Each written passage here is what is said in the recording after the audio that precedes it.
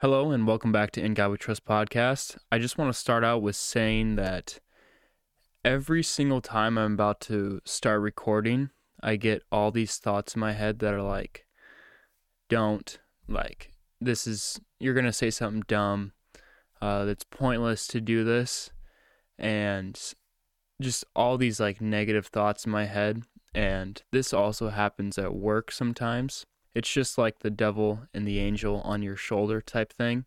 I just want to say that if you feel like you are the only person that is hearing those voices and negative thoughts in your head, you're not, because I'm sure that a lot more people are too. But I mean, I am as well, and they're all normally negative, it seems like at first. And it's not like I want to follow those negative voices, but they're normally like an easier way out, you know? It's like if you're about to like do something at work and you could either like cut corners or, not do it to your full potential. It's just, I don't know, it's kind of hard. And I just want to let you guys know that you're not alone. The one thing that I've been struggling with lately is actually reading my Bible and like spending my own personal time reading it and studying it. But it really does help, and praying every day, humbling yourself before God, like saying, I'm nothing without you, God. I need your help. It is very helpful. And yeah, that's really all I wanted to say before I got started today.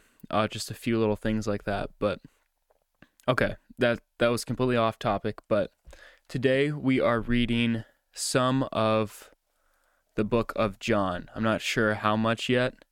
There's 21 chapters, and for anyone that is not familiar with the Bible, John is in the New Testament, and it goes Matthew, Mark, Luke, John. Those are the four Gospels. And so, yeah, we're in the New Testament today. We just finished, Joshua last week, and that was pretty good, but it's kind of a weird read, kind of. The Old Testament is just different than the New Testament. But I'm excited to start John today, and the Gospels are just very, very nice. They're a great read, and I don't know. I don't know the word enlightening. Is that? I don't know. They just always seem to say something that you want to hear, that type of thing. So yeah, I'm gonna start out with reading the little book before, and that is like, whom did God inspire to write this book, and what was this book first written, when was this book first written, how does John show us God's love, and yeah, I'll go over that real quick, and then I'll start with the reading, and I think that I'll do 7 chapters today. I'm not sure on how long it'll take me to read that, but yeah, since there's 21, we'll probably have 3 different sections for the book of John. But I was maybe thinking 2, depending on how the read is, like I said. So it's either going to be 3 readings or 2 readings. So I'll just see how it's going today. And yeah. Okay, well, I will get right into it.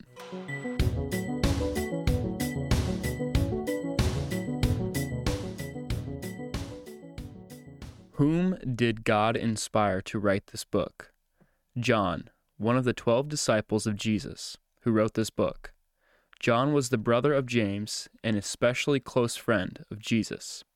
He sometimes calls himself the disciple whom Jesus loved. John chapter 13, verse 23. I've heard that multiple times, but I haven't really seen how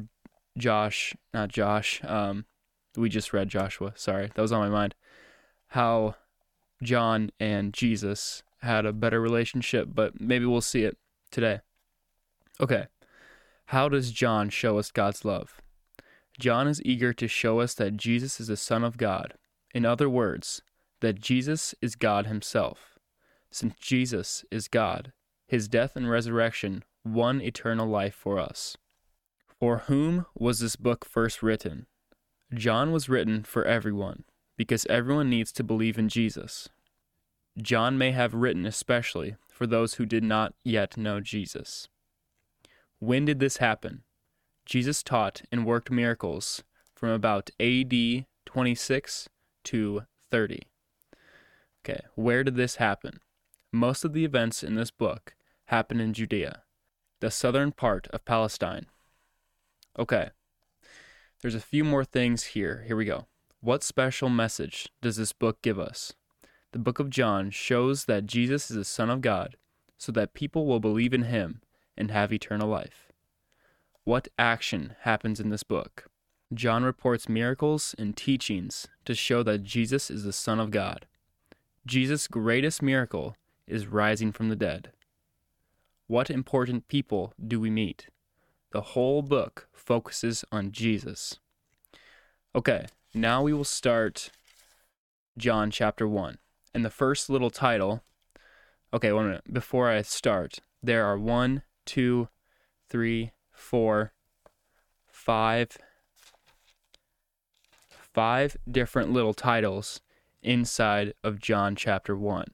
The first one is the Word became flesh. So I will read this whole little thing, and then I'll get to a point where it's a different little title inside of chapter 1. And I'll talk about that a little bit first, and then I'll read it. So the first one is the Word became flesh. And by the Word, this is a special name for Jesus, and it means that Jesus is the person who reveals God or tells us what God is like. The Bible says that Jesus existed forever and that he is God. So, okay, we will start this right now. John chapter 1, verse 1. In the beginning was the Word, and the Word was with God, and the Word was God. He was with God in the beginning. Through him all things were made. Without him nothing was made that has been made. In him was life, and that life was the light of men. The light shines in the darkness, but the darkness has not understood it. There came a man who was sent from God. His name was John. He came as a witness to testify concerning that light, so that through him all men might believe. He himself was not the light. He came only as a witness to the light. The true light that gives light to every man was coming into the world. He was in the world, and though the world was made through him, the world did not recognize him.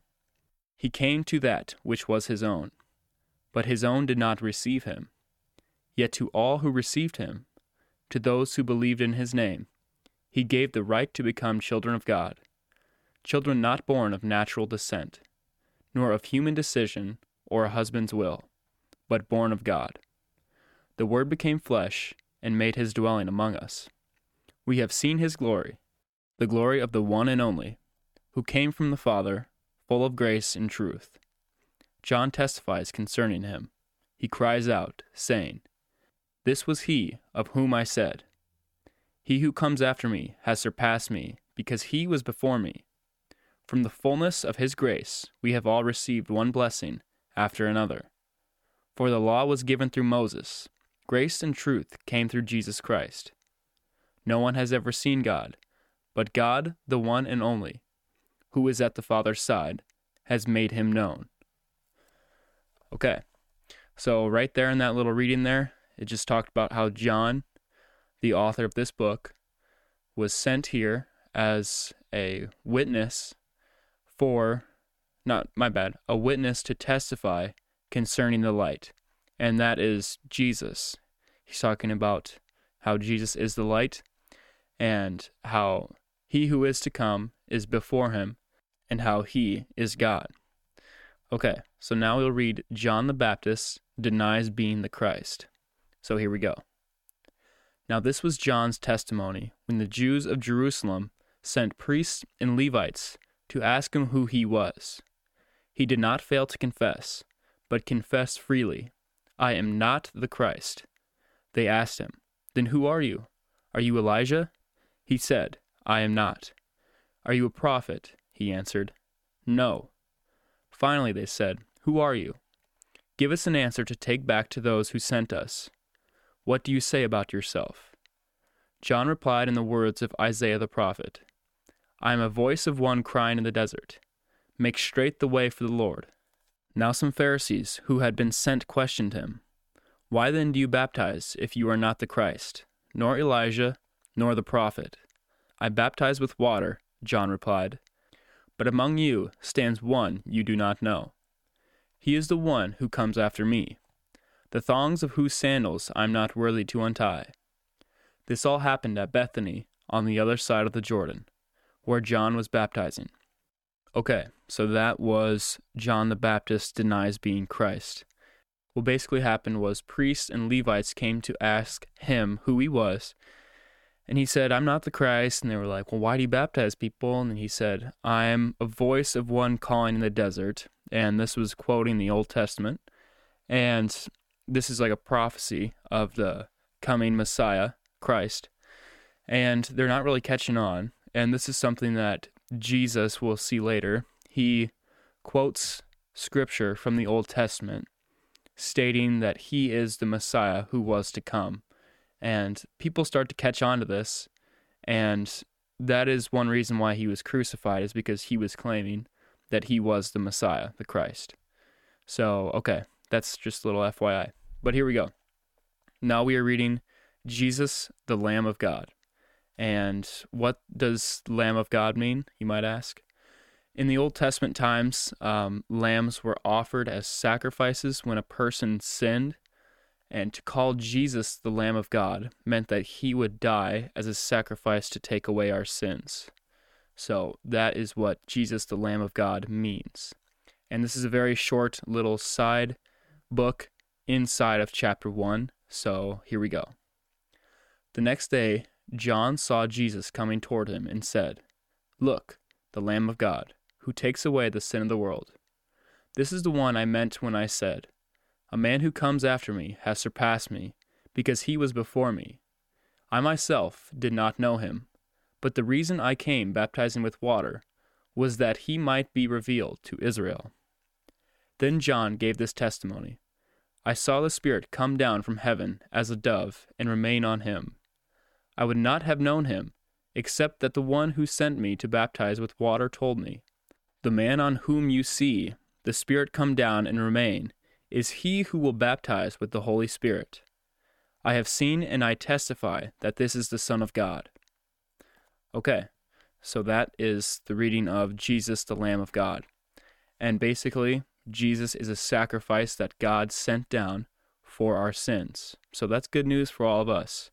Because in the Old Testament times, they would slaughter lambs, doves, and goats, and some of their some of their best livestock as a sacrifice, an atonement for their sins. And the new covenant, you might have heard that before. Jesus is that new covenant. We don't have to do that anymore because Jesus was the final sacrifice. Okay, now we will read Jesus' first disciples. So yeah, here we go. The next day, John was there again with 2 of his disciples. Then he saw Jesus passing by. He said, "Look, the Lamb of God." When the 2 disciples heard him say this, they followed Jesus. Turning around, Jesus saw them following and asked, "What do you want?" They said, "Rabbi," which means teacher, "where are you staying?" "Come," he replied, "and you will see." So they went and saw where he was staying, and spent that day with him. It was about the 10th hour. Andrew, Simon Peter's brother, was one of the 2 who heard what John had said, and who had followed Jesus. The first thing Andrew did was to find his brother Simon and tell him, "We have found the Messiah," that is, the Christ. And he brought him to Jesus. Jesus looked at him and said, "You are Simon, son of John. You will be called Cephas," which, when translated, is Peter. Okay, that was Jesus' first disciples. So now we will read Jesus calls Philip and Nathanael. Here we go.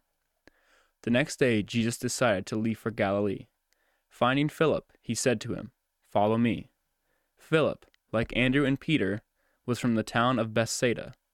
Philip found Nathanael and told him, "We have found the one that Moses wrote about in the law, and about whom the prophets also wrote, Jesus of Nazareth, the son of Joseph. Nazareth? Can anything good come from there? Nathanael asked. Come and see, said Philip. When Jesus saw Nathanael approaching, he said of him, Here is a true Israelite, in whom there is nothing false. How do you know me? Nathanael asked. Jesus answered, I saw you while you were still under the fig tree, before Philip called you. Then Nathanael declared, Rabbi, you are the Son of God. You are the King of Israel. Jesus said, You believe because I told you I saw you under the fig tree? You shall see greater things than that. He then added, I tell you the truth. You shall see heaven open, and the angels of God ascending and descending on the Son of Man. Okay, so that was chapter 1. Now we are reading chapter 2, which there are there's only 2 little side books inside of chapter 2. The first one is Jesus changes water to wine, and basically what happens in this little story, there was a wedding, and there's big jugs of water, and Jesus changes the water into wine. So it's a cool little story, but here we go. On the 3rd day, a wedding took place in Cana in Galilee. Jesus' mother was there, and Jesus and his disciples had also been invited to the wedding. When the wine was gone, Jesus' mother said to him, They have no more wine. Dear woman, why do you involve me? Jesus replied, My time has not yet come. His mother said to the servants, Do whatever he tells you. Nearby stood 6 stone water jars, the kind used by the Jews for ceremonial washing, each holding from 20 to 30 gallons. Jesus said to the servants, Fill the jars with water. So they filled them to the brim. Then he told them, Now draw some out and take it to the master of the banquet. So they did so, and the master of the banquet tasted the water that had been turned into wine. He did not realize where it had come from, though the servants who had drawn the water knew. They called the bridegroom aside and said, Everyone brings out the choice wine first, and then the cheaper wine after the guests had had too much to drink. But you have saved the best till now? This, the first of all miraculous signs, Jesus performed at Cana in Galilee. He thus revealed his glory, and his disciples put their faith in him. Okay, so that is the story of Jesus changing water into wine. And at this point in time, wouldn't you think, man, people should really, start to follow him and listen to him? But that's what happened with his disciples, it just said. But the people at the wedding, if they all saw and heard about this, wouldn't you think that if you were at a wedding, you heard this, that someone at the wedding did this, it's like, okay, this person has to be God. But it makes me think of, sorry, this is off topic. It makes me think of in Revelation, when it says people are going to come and say that they are Christ, the Messiah, how are we really going to tell a difference? If someone is doing all these crazy things, how are we just supposed to know that, okay, this isn't Jesus? Jesus is still to come, because it says that many will come in my name. That's what Jesus says, and say that I am the Christ. But are we just going to know? We're going to be like, okay, this is not how Jesus would act. So it's something that Luke and I talked about last 2 weeks ago. And we should really, I guess I should look into it. But think about that, because it's a little bit sketchy. Anyway, sorry to get off topic there.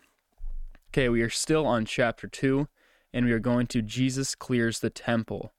And basically some people are, I don't really remember the whole story, but they're exchanging money in the temple, and Jesus got upset and drove the people out. So, okay, here we go. After this, he went down to Capernaum with his mother and brothers and his disciples. There they stayed for a few days. When it was almost time for the Jewish Passover, Jesus went up to Jerusalem. In the temple courts he found men selling cattle, sheep, and doves, and others sitting at the tables exchanging money. So he made a whip out of cords and drove them all from the temple area, both sheep and cattle. He scattered the coins of the money exchangers and overturned their tables. To those who sold doves, he said, "Get these out of here. How dare you turn my Father's house into a market?" His disciples remembered that it is written, "Zeal for your house will consume me." Then the Jews demanded of him, "What miraculous sign can you show us to prove your authority to do all this?" Jesus answered them, "Destroy this temple, and I will raise it again in 3 days." The Jews replied, "It has taken 46 years to build this temple, and you are going to raise it in 3 days?" But the temple he had spoken of was his body. After he was raised from the dead, his disciples recalled what he had said. Then they believed the scripture and the words that Jesus had spoken. Now while he was in Jerusalem at the Passover feast, many people saw the miraculous signs he was doing and believed in his name. But Jesus would not entrust himself to them, for he knew all men. He did not need man's testimony about men, for he knew what was in man. Okay, so that was Jesus clearing the temple. And basically, if you want to put this into a modern perspective, Jesus went into a church nowadays, and people were selling cattle and selling doves. And then, he got upset about that, and he started scolding them out. I think that's the right word for it. And then he flipped over the tables, and he was getting a little, I wouldn't say aggressive, but he was showing his authority, basically. And I wonder if people were just, like, terrified of Jesus, because if they would say anything, he would just, like, roast them. So whenever I think of this, I think of Jesus must have been a guy that really had some authority. Like, if you're on a construction site and the manager comes around and he's like, "What are you doing?" and tells you to do this and that and this and that. That's basically what I think of with Jesus here. But, that's just a personal thought. Okay, so here we go. Now we are on chapter 3. Chapter 2 was pretty short. And there are 2 little side books inside of chapter 3. So the first one is Jesus Teaches Nicodemus. And, it's a good one. If you guys have seen Chosen, this is when he has Nicodemus up to his place. And Nicodemus is he's on the verge of following Jesus, but he doesn't want to have the people know that he acknowledges Jesus as the Messiah, as Christ. And in the movie, it's a little bit, I can learn from a book, but I don't know what it is with watching a movie or a video. It really just connects the dots. You know what I'm saying? But Chosen is very good at the Gospels and everything. So if you haven't seen it, it's very good. But let's just start it right now. Now there was a man of the Pharisees named Nicodemus, a member of the Jewish ruling council. He came to Jesus at night and said, "Rabbi, we know you are a teacher who has come from God, for no one could perform the miraculous signs you are doing if God were not with him." In reply, Jesus declared, "I tell you the truth, no one can see the kingdom of God unless he is born again." "How can a man be born again when he is old?" Nicodemus asked. "Surely he cannot enter a second time into the mother's womb to be born." Jesus answered, "I tell you the truth, no one can enter the kingdom of God unless he is born of water and of the Spirit. Flesh gives birth to flesh, but the Spirit gives birth to spirit. You should not be surprised at my saying, 'You must be born again.' The wind blows wherever it pleases. You hear its sound, but you cannot tell where it comes from or where it is going. So it is with everyone born of the Spirit." "How can this be?" Nicodemus asked. "You are Israel's teacher," said Jesus, "and you do not understand these things? I tell you the truth. We speak of what we know, and we testify to what we have seen. But still you people do not accept our testimony. I have spoken to you of earthly things, and you do not believe. How then will you believe if I speak of heavenly things? No one has ever gone into heaven, except the one who came from heaven, the Son of Man. Just as Moses lifted up the snake in the desert, so the Son of Man must be lifted up, that everyone who believes in him may have eternal life.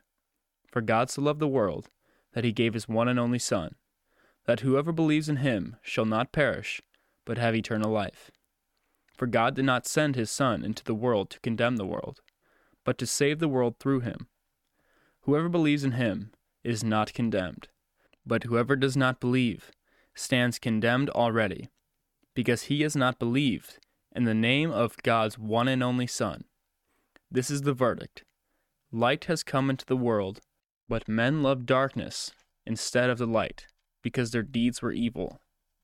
Everyone who does evil hates the light, and will not come into the light for fear that his deeds will be exposed. But whoever lives by the truth comes into the light, so that it may be seen plainly that what he has done has been done through God. Okay, so that was Jesus just spitting facts to Nicodemus. And I'm sure that Nicodemus, by the way, that's the end of that little side book inside of chapter 3. But I bet that Nicodemus was like, what is even going on, you know? You know when you're sitting in a conversation and it's about something you are interested in and you know knowledge of, but some people are just speaking at a completely different level than you know. That's what I imagine here for Nicodemus. I'm going to put it in an example for you guys. When I'm standing next to my dad and he is talking to someone about farming, I kind of know like the basics, maybe a little bit more than the basics than people, but there's just like a different level of talk of farming that I just do not know at all. And that is one reason why I just am like, okay, Dad, you're in complete control, because I don't know basically like, well, I know like the words that he's saying, but like I could never talk like he talks to other people about farming. And this is something that I picture Nicodemus being in my shoes when Jesus is talking to Nicodemus about how we should live life and how heaven is and all these new teachings. So that's just a little like connect the dots type thing. I don't know how to connect it really, but that's what I thought of, and it's kind of similar in my eyes, not my eyes, in my mind. Okay, now we are reading John the Baptist's testimony about Jesus. Okay, here we go. After this, Jesus and his disciples went out into the Judean countryside, where he spent some time with them and baptized. Now John also was baptizing at Aenon near Salim, because there was plenty of water, and people were constantly coming to be baptized. This was before John was put in prison. An argument developed between some of John's disciples and a certain Jew over the matter of ceremonial washing. They came to John and said to him, "Rabbi, that man who was with you on the other side of the Jordan, the one you testified about, he is baptizing, and everyone is going to him." To this John replied, "A man can receive only what is given from heaven. You yourselves can testify that I said, 'I am not the Christ, but am sent ahead of him.' The bride belongs to the bridegroom. The friend who attends the bridegroom waits and listens for him, and is full of joy when he hears the bridegroom's voice. That joy is mine, and it is now complete. He must become greater, I must become less. The one who comes from above is above all. The one who is from the earth belongs to the earth, and speaks as one from the earth. The one who comes from heaven is above all. He testifies to what he has seen and heard, but no one accepts his testimony. The man who has accepted it has certified that God is truthful. For the one whom God had sent, speaks the words of God. For God gives a Spirit without limit. The Father loves the Son and has placed everything in his hands. Whoever believes in the Son has eternal life, but whoever rejects the Son will not see life, for God's wrath remains on him. Okay, so that was just John giving a testimony about Jesus. Okay, now we are in chapter 4, and there are two... No, there's more than two.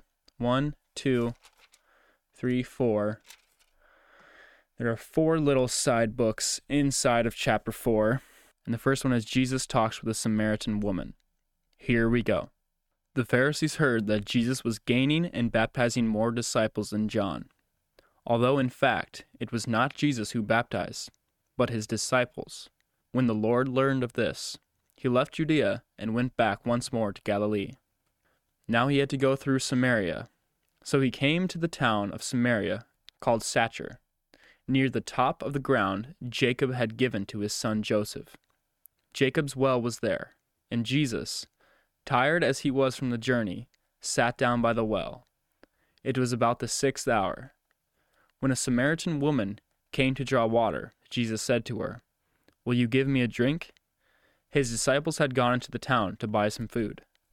The Samaritan woman said to him, "You are a Jew, and I am a Samaritan woman. How can you ask me for a drink?" For Jews did not associate with the Samaritans. Jesus answered her, "If you knew the gift of God, and who it is that asks you for a drink, you would have asked him, and he would have given you living water." "Sir," the woman said, "you have nothing to draw with, and the well is deep. Where can you get this living water?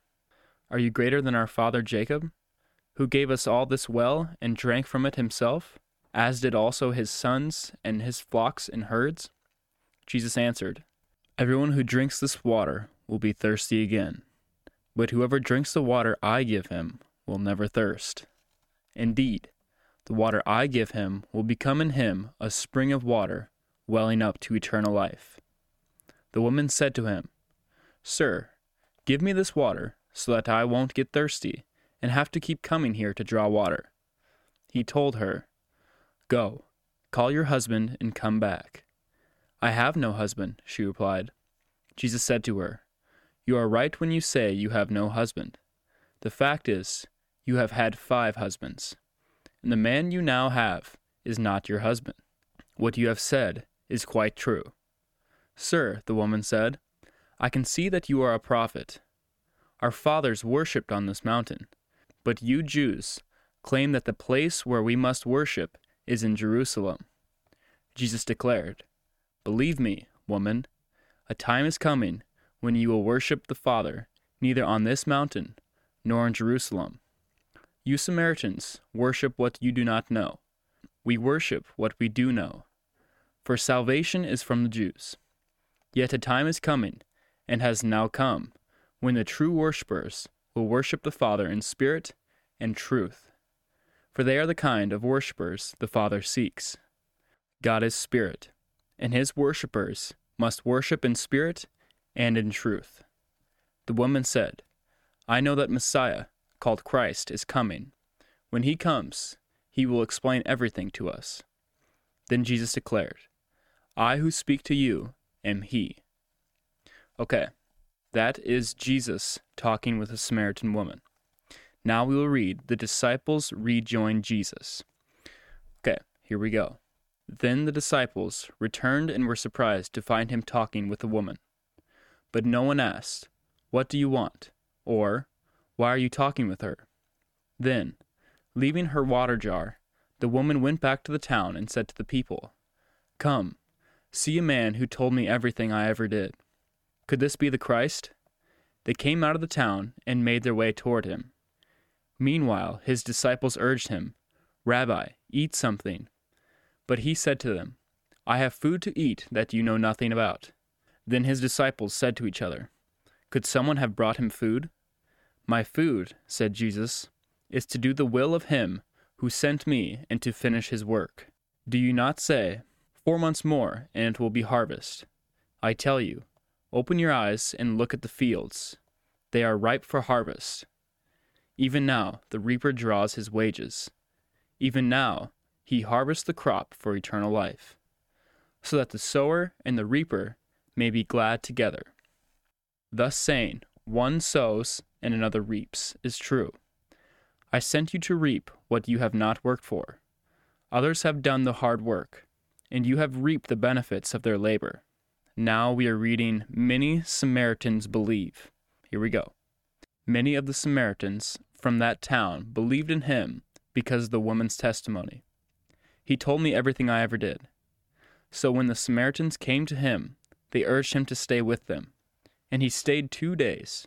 And because of his words, many more became believers. They said to the woman, "We no longer believe just because of what you said. Now we have heard for ourselves. And we know that this man really is the Savior of the world." Okay, now this is the last little side book inside of chapter 4, and this is Jesus heals the official's son. And then we will be starting chapter 5. Here we go. After the 2 days he left for Galilee. Now Jesus himself had pointed out that a prophet has no honor in his own country. When he arrived in Galilee, the Galileans welcomed him. They had seen all that he had done in Jerusalem at the Passover feast, for they also had been there. Once more he visited Canaan in Galilee, where he had turned the water into wine. And there was a certain royal official whose son lay sick at Capernaum. When this man heard that Jesus had arrived in Galilee from Judea, he went to him and begged him to come and heal his son, who was close to death. "Unless you people see miraculous signs and wonders," Jesus told him, "you will never believe." The royal official said, "Sir, come down before my child dies." Jesus replied, "You may go, your son will live." The man took Jesus at his word and departed. While he was on the way, his servants met him with the news that his boy was living. When he inquired as to the time when his son got better, they said to him, "The fever left him yesterday at the 7th hour." Then the father realized that this was the exact time at which Jesus said to him, "Your son will live." So he and all his household believed. This was the second miraculous sign that Jesus performed, having come from Judea to Galilee. Okay, so we are seeing Jesus perform these miracles, and many more people are hearing and believing. So the crowds are going to start getting bigger and bigger, and that is when people are going to start disliking him more and more. So that's, not very good. But yeah, his fame is spreading throughout all the country, and people are coming to him and talking to him. So, okay, starting chapter 5, the first story is the healing at the pool, and I'm sure that some of you guys know this story, and it's of the man who was laying by the pool. And I'm going to go back to the Chosen series again. If you guys have seen this episode, it's so good. It's just a really good little TV series, and they do a great job at filming. I don't know if it's filming or recording, but they do a great job explaining this story inside of the Chosen series. So, okay, here we go. Some time later, Jesus went up to Jerusalem for a feast of the Jews. Now there is in Jerusalem, near the sheep gate, a pool, which in Aramaic is called Bethsaida, and which is surrounded by 5 covered colonnades. Here a great number of disabled people used to lie, the blind, the lame, the paralyzed. One who was there had been invalid for 38 years.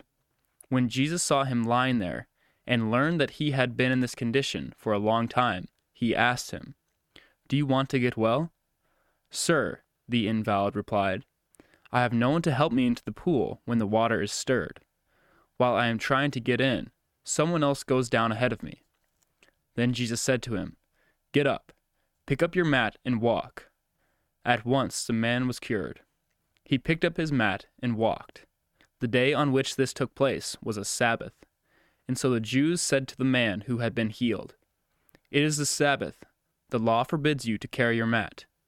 But he replied, The man who made me well said to me, 'Pick up your mat and walk.' So they asked him, 'Who is this fellow who told you to pick it up and walk?'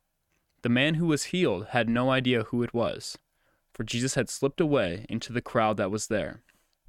Later Jesus found him at the temple and said to him, 'See, you are well again. Stop sinning, or something worse may happen to you.' The man went away and told the Jews that it was Jesus who had made him well." Okay, here's a little side note. It is, whom did John mean when he says the Jews? By the Jews, John does not mean the Jewish people. This is the way John talks about the religious leaders of the Jews. The Jews in John's Gospel are the Pharisees and chief priests and experts in the Old Testament law who did not believe in Jesus. Okay, so that is the story of the healing at the pool. Now we will read Life Through the Son. And basically it's just talking about how there's true life in Jesus. And there is also one more little book inside of chapter 5, and that is Testimonies About Jesus. But now we are reading Life Through the Son. Here we go. So, because Jesus was doing these things on the Sabbath, the Jews persecuted him. Jesus said to them, "My Father is always at his work to this very day, and I, too, am working." For this reason, the Jews tried all the harder to kill him. Not only was he breaking the Sabbath, but he was even calling God his own Father, making himself equal with God. Jesus gave them this answer, "I tell you the truth, the Son can do nothing by himself. He can only do what he sees his Father doing, because whatever the Father does, the Son also does. For the Father loves the Son and shows him all he does. Yes, to your amazement, he will show him even greater things than these. For just as the Father raises the dead and gives them life, even so the Son gives life to whom he is pleased to give it. Moreover, the Father judges no one, but has entrusted all judgment to the Son, that all may honor the Son, just as they honor the Father.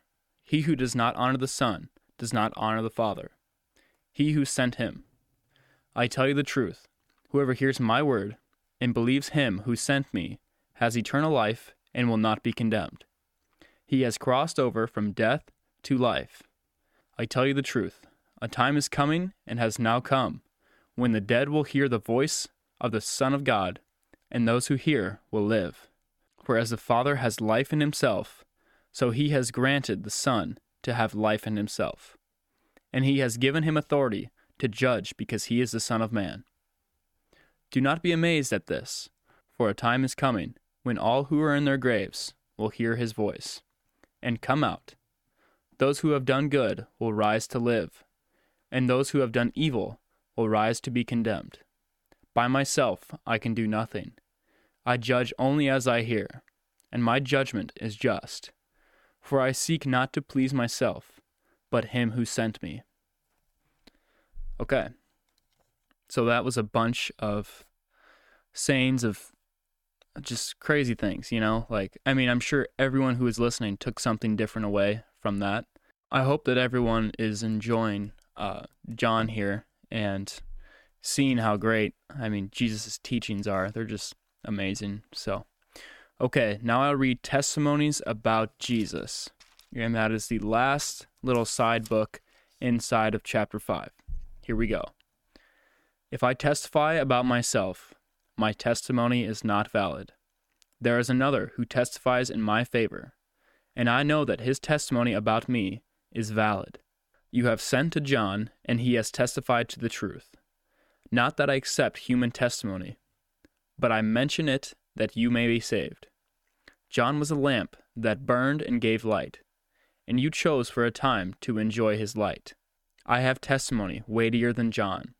For the very work that the Father has given me to finish, and which I am doing, testifies that the Father has sent me, and the Father who sent me has himself testified concerning me. You have never heard his voice, nor seen his form, nor does his word dwell in you, for you do not believe the one he sent. You diligently study the Scriptures, because you think that by them you possess eternal life. These are the Scriptures that testify about me, Yet you refuse to come to me to have life. I do not accept praise from men, but I know you. I know that you do not have love of God in your hearts. I have come in my Father's name, and you do not accept me. But if someone else comes in his own name, you will accept him. How can you believe if you accept praise from one another, yet you make no effort to obtain the praise that comes from the only God? But do not think I will accuse you before the Father. Your accuser is Moses, on whom your hopes are set. If you believe Moses, you will believe me, for he wrote about me.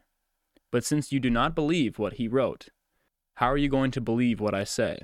Okay, so that is the end of the testimony about Jesus. And now we are starting chapter 6.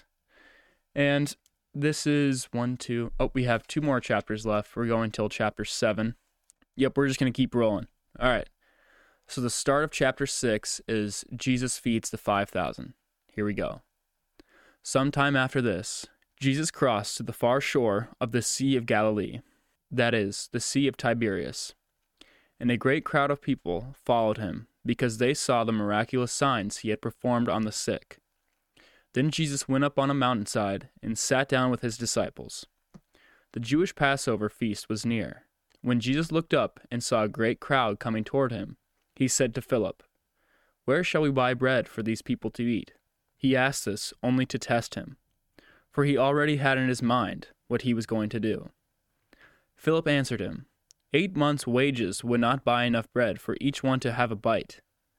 Another of his disciples, Andrew, Simon Peter's brother, spoke up. Here is a boy with 5 small barley loaves and 2 fish, but how far will they go among so many? Jesus said, "Have the people sit down." There was plenty of grass in that place, and the men sat down, about 5,000 of them. Jesus then took the loaves, gave thanks, and distributed to those who were seated as much as they wanted. He did the same with the fish. When they had all had enough to eat, he said to his disciples, "Gather the pieces that are left over. Let nothing be wasted." So they gathered them and filled 12 baskets with the 2 pieces of the 5 barley loaves, left over by those who had eaten. After the people saw the miraculous sign that Jesus did, they began to say, "Surely this is the prophet who is to come into the world." Jesus, knowing that they intended to come and make him king by force, withdrew again to the mountain by himself. Okay, so now this huge herd of people want to make Jesus king. Now we're going to read Jesus walking on water, and there are 2 books left inside of this chapter, and it is Jesus walking on water and Jesus the bread of life. Here we go. When the evening came, his disciples went down to the lake, where they got into a boat and set off across the lake for Capernaum. By now it was dark, and Jesus had not yet joined them. A strong wind was blowing, and the waters grew rough. When they had rowed 3.5 miles, they saw Jesus approaching the boat, walking on the water, and they were terrified. But he said to them, "It is I, don't be afraid." Then they were willing to take him into the boat, and immediately the boat reached the shore where they were headed. The next day, the crowd that had stayed on the opposite shore of the lake realized that the only boat had been there, and that Jesus had not entered it with his disciples, but that they had gone away alone. Then some boats from Tiberias landed near the place where the people had eaten the bread after the Lord had given thanks.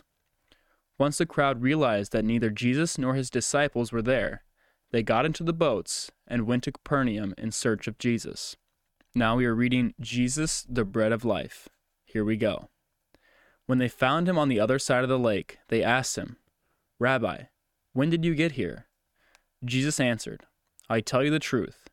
You are looking for me, not because you saw miraculous signs, but because you ate the loaves and had your fill. Do not work for food that spoils, but for food that endures to eternal life, which the Son of Man will give you. On him, God the Father has placed his seal of approval."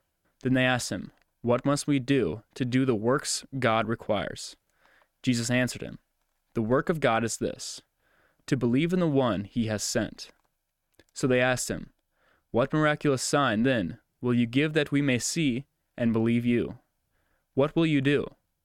Our forefathers ate the manna in the desert, as it is written, He gave them bread from the heaven to eat. Jesus said to them, I tell you the truth. It is not Moses who has given the bread from heaven, but it is my Father who gives you the true bread from heaven. For the bread of God is he who comes down from heaven and gives life to the world. Sir, they said, from now on give us this bread. Then Jesus declared, I am the bread of life. He who comes to me will never go hungry, and he who believes in me will never be thirsty. But as I told you, you have seen me, and still you do not believe. All that the Father gives me will come to me, and whoever comes to me, I will never drive away. For I have come down from heaven, not to do my will, but to do the will of him who sent me. And this is the will of him who sent me, that I shall lose none of all that he has given me, but raise them up at the last day. For my Father's will is that everyone who looks to the Son and believes in him shall have eternal life, and I will raise him up at the last day. Okay, here's a little did you know. What does the bread of life mean? In this passage, bread is a symbol. Jesus was not talking about real bread. Jesus was teaching his listeners that he was a spiritual food and that he would keep them alive. Okay, we will continue the reading. At this, the Jews began to grumble about him, because he said, I am the bread that came down from heaven. They said, Is this not Jesus, the son of Joseph, whose father and mother we know? How can he now say, I came down from heaven? Stop grumbling amongst yourselves, Jesus answered. No one can come to me unless the Father who sent me draws him, and I will raise him up at the last day. It is written in the prophets, they will all be taught by God. Everyone who listens to the Father and learns from him comes to me. No one has seen the Father except the one who is from God. Only he has seen the Father. I tell you the truth. He who believes has everlasting life. I am the bread of life. Your forefathers ate the manna in the desert, yet they died. But here is the bread that comes down from heaven, which a man may eat and not die. I am the living bread that comes down from heaven. If anyone eats of this bread, he will live forever. This bread is my flesh, which I will give for the life of the world. Then the Jews began to argue sharply amongst themselves. How can this man give us his flesh to eat? Jesus said to them, I tell you the truth. Unless you eat the flesh of the Son of Man and drink his blood, you have no life in you. Whoever eats my flesh and drinks my blood has eternal life, and I will raise him up at the last day. For my flesh is real food, and my blood is real drink. Whoever eats my flesh and drinks my blood remains in me, and I in him. Just as the living Father sent me, and I live because of the Father, so the one who feeds on me will live because of me. This is the bread that came down from heaven. Your forefathers ate manna and died, but he who feeds on this bread will live forever. He said this while teaching in the synagogue in Capernaum. Okay, so just imagine a pastor saying this to his, his church. I am the bread of life. If you eat my body and drink my blood, you will have eternal life. This is what Jesus did at the time, and people were shook. I mean, they just were like, what is going on, you know? He was calling himself God. So, now we are reading, Many disciples desert Jesus. Here we go. On hearing it, many of his disciples said, This is a hard teaching. Who can accept it?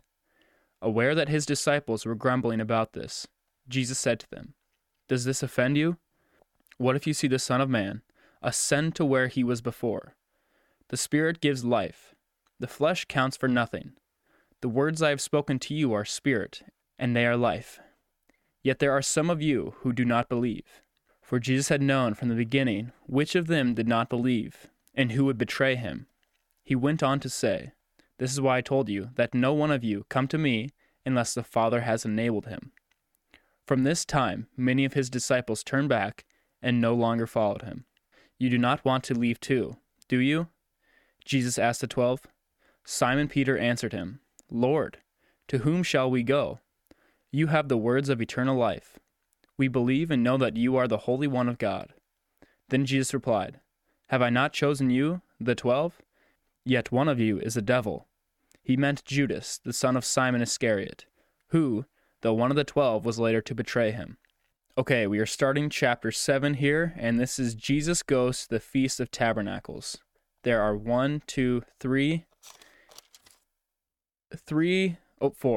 four little side books inside of chapter 7, and this is the last chapter for the day and for this episode, so let's get right into it. After this, Jesus went around in Galilee, purposefully staying away from Judea, because the Jews there were waiting to take his life. But when the Jewish Feast of Tabernacles was near, Jesus' brothers said to him, "You ought to leave here and go to Judea, so that your disciples may see the miracles you do. No one who wants to become a public figure acts in secret. Since you are doing these things, show yourself to the world." For even his brothers did not believe in him. Therefore Jesus told them, "The right time for me has not yet come. For you any time is right. The world cannot hate you, but it hates me because I testify that what it does is evil.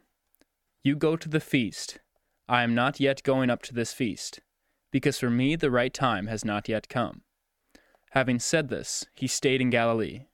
However, after his brothers had left for the feast, he went also, not publicly, but in secret.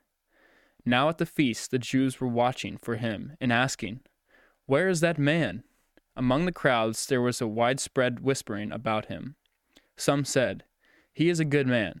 Others replied, "No, he deceives the people." But no one would say anything publicly about him for fear of the Jews. Okay, now we are reading Jesus teaches at the feast. So all these Jews are here, and he's about to teach, and people are going to get upset. But here we go. Not until halfway through the feast did Jesus go up to the temple courts and begin to teach. The Jews were amazed and asked, "How did this man get such learning without having studied?" Jesus answered, "My teaching is not of my own. It comes from him who sent me. If anyone chooses to do God's will, he will find out whether my teaching comes from God or whether I speak on my own. He who speaks on his own does so to gain honor for himself. But he who works for the honor of the one who sent him is a man of truth. There is nothing false about him. Has not yet Moses given you the law? Yet not one of you keeps the law. Why are you trying to kill me?" "You are a demon-possessed," the crowd answered. "Who is trying to kill you?" Jesus said to them, "I did one miracle, and you are all astonished. Yet, because Moses gave you circumcision, you circumcise a child on the Sabbath. Now if a child can be circumcised on the Sabbath, so that the law of Moses may not be broken, why are you angry with me for healing the whole man on the Sabbath? Stop judging by mere appearances, and make right judgment." Okay, now we are reading Is Jesus the Christ? But it's still the same story, so keep following along and keep that thought that you had. At that time, some of the people of Jerusalem began to ask, "Isn't this the man they are trying to kill? Here he is, speaking publicly, and they are not saying a word to him. Have the authorities really concluded that he is the Christ? But we know where this man is from. When the Christ comes, no one will know where he is from." Then Jesus, still teaching in the temple courts, cried out, "Yes, you know me, and you know where I am from. I am not here on my own, but he who sent me is true. You do not know him, but I know him because I am from him, and he sent me." At this they tried to seize him, but no one laid a hand on him, because his time had not yet come. Still, many in the crowd put their faith in him. They said, "When the Christ comes, will he do more miraculous signs than this man?" The Pharisees heard the crowd whispering such things about him. Then the chief priests and the Pharisees sent temple guards to arrest him. Jesus said, "I am with you for only a short time. Then I go to the one who sent me. You will look for me, but you will not find me, and where I am, you cannot come." The Jews said to one another, "Where does this man intend to go that we cannot find him? Will he go to where our people live scattered among the Greeks, and teach the Greeks? What did he mean when he said, 'You will look for me, but you will not find me, and where I am, you cannot come'?" On the last day, and greatest day of the feast, Jesus stood and said in a loud voice, "If anyone is thirsty, Let him come to me and drink.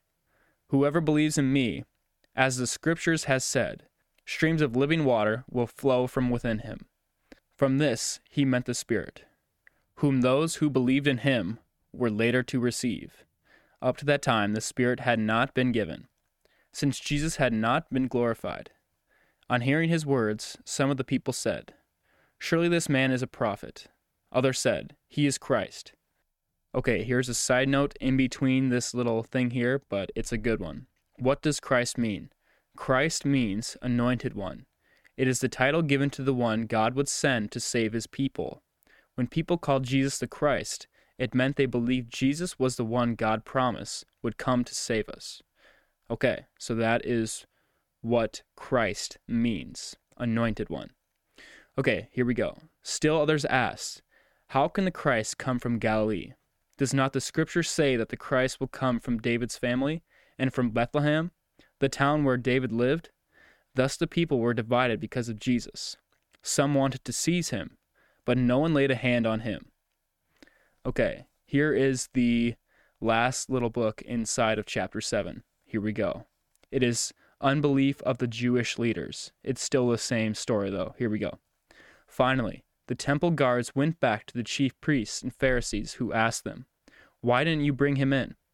"No one ever spoke the way this man does," the guards declared. "You mean he has deceived you also?" the Pharisees retorted. "Has any of the rulers or of the Pharisees believed in him?" "No, but this mob that knows nothing of the law, there is a curse on them." Nicodemus, who had gone to Jesus earlier, and who was one of their own number, asked, "Does our law condemn anyone without first hearing him to find out what he is doing?" They replied, "Are you from Galilee too? Look into it, and you will find that a prophet does not come out of Galilee." Okay, I hope you guys enjoyed that reading of John and the first 7 chapters. It's starting to really pick up on intensity here. People are getting mad at Jesus and trying to seize him, but it's not yet his time. So that's what's going on. I hope you guys are enjoying it. Next week, we'll pick back up on chapter 8 and continue. So, okay, that's all I have for you today. I hope you guys enjoyed it. Have a great day, and God bless.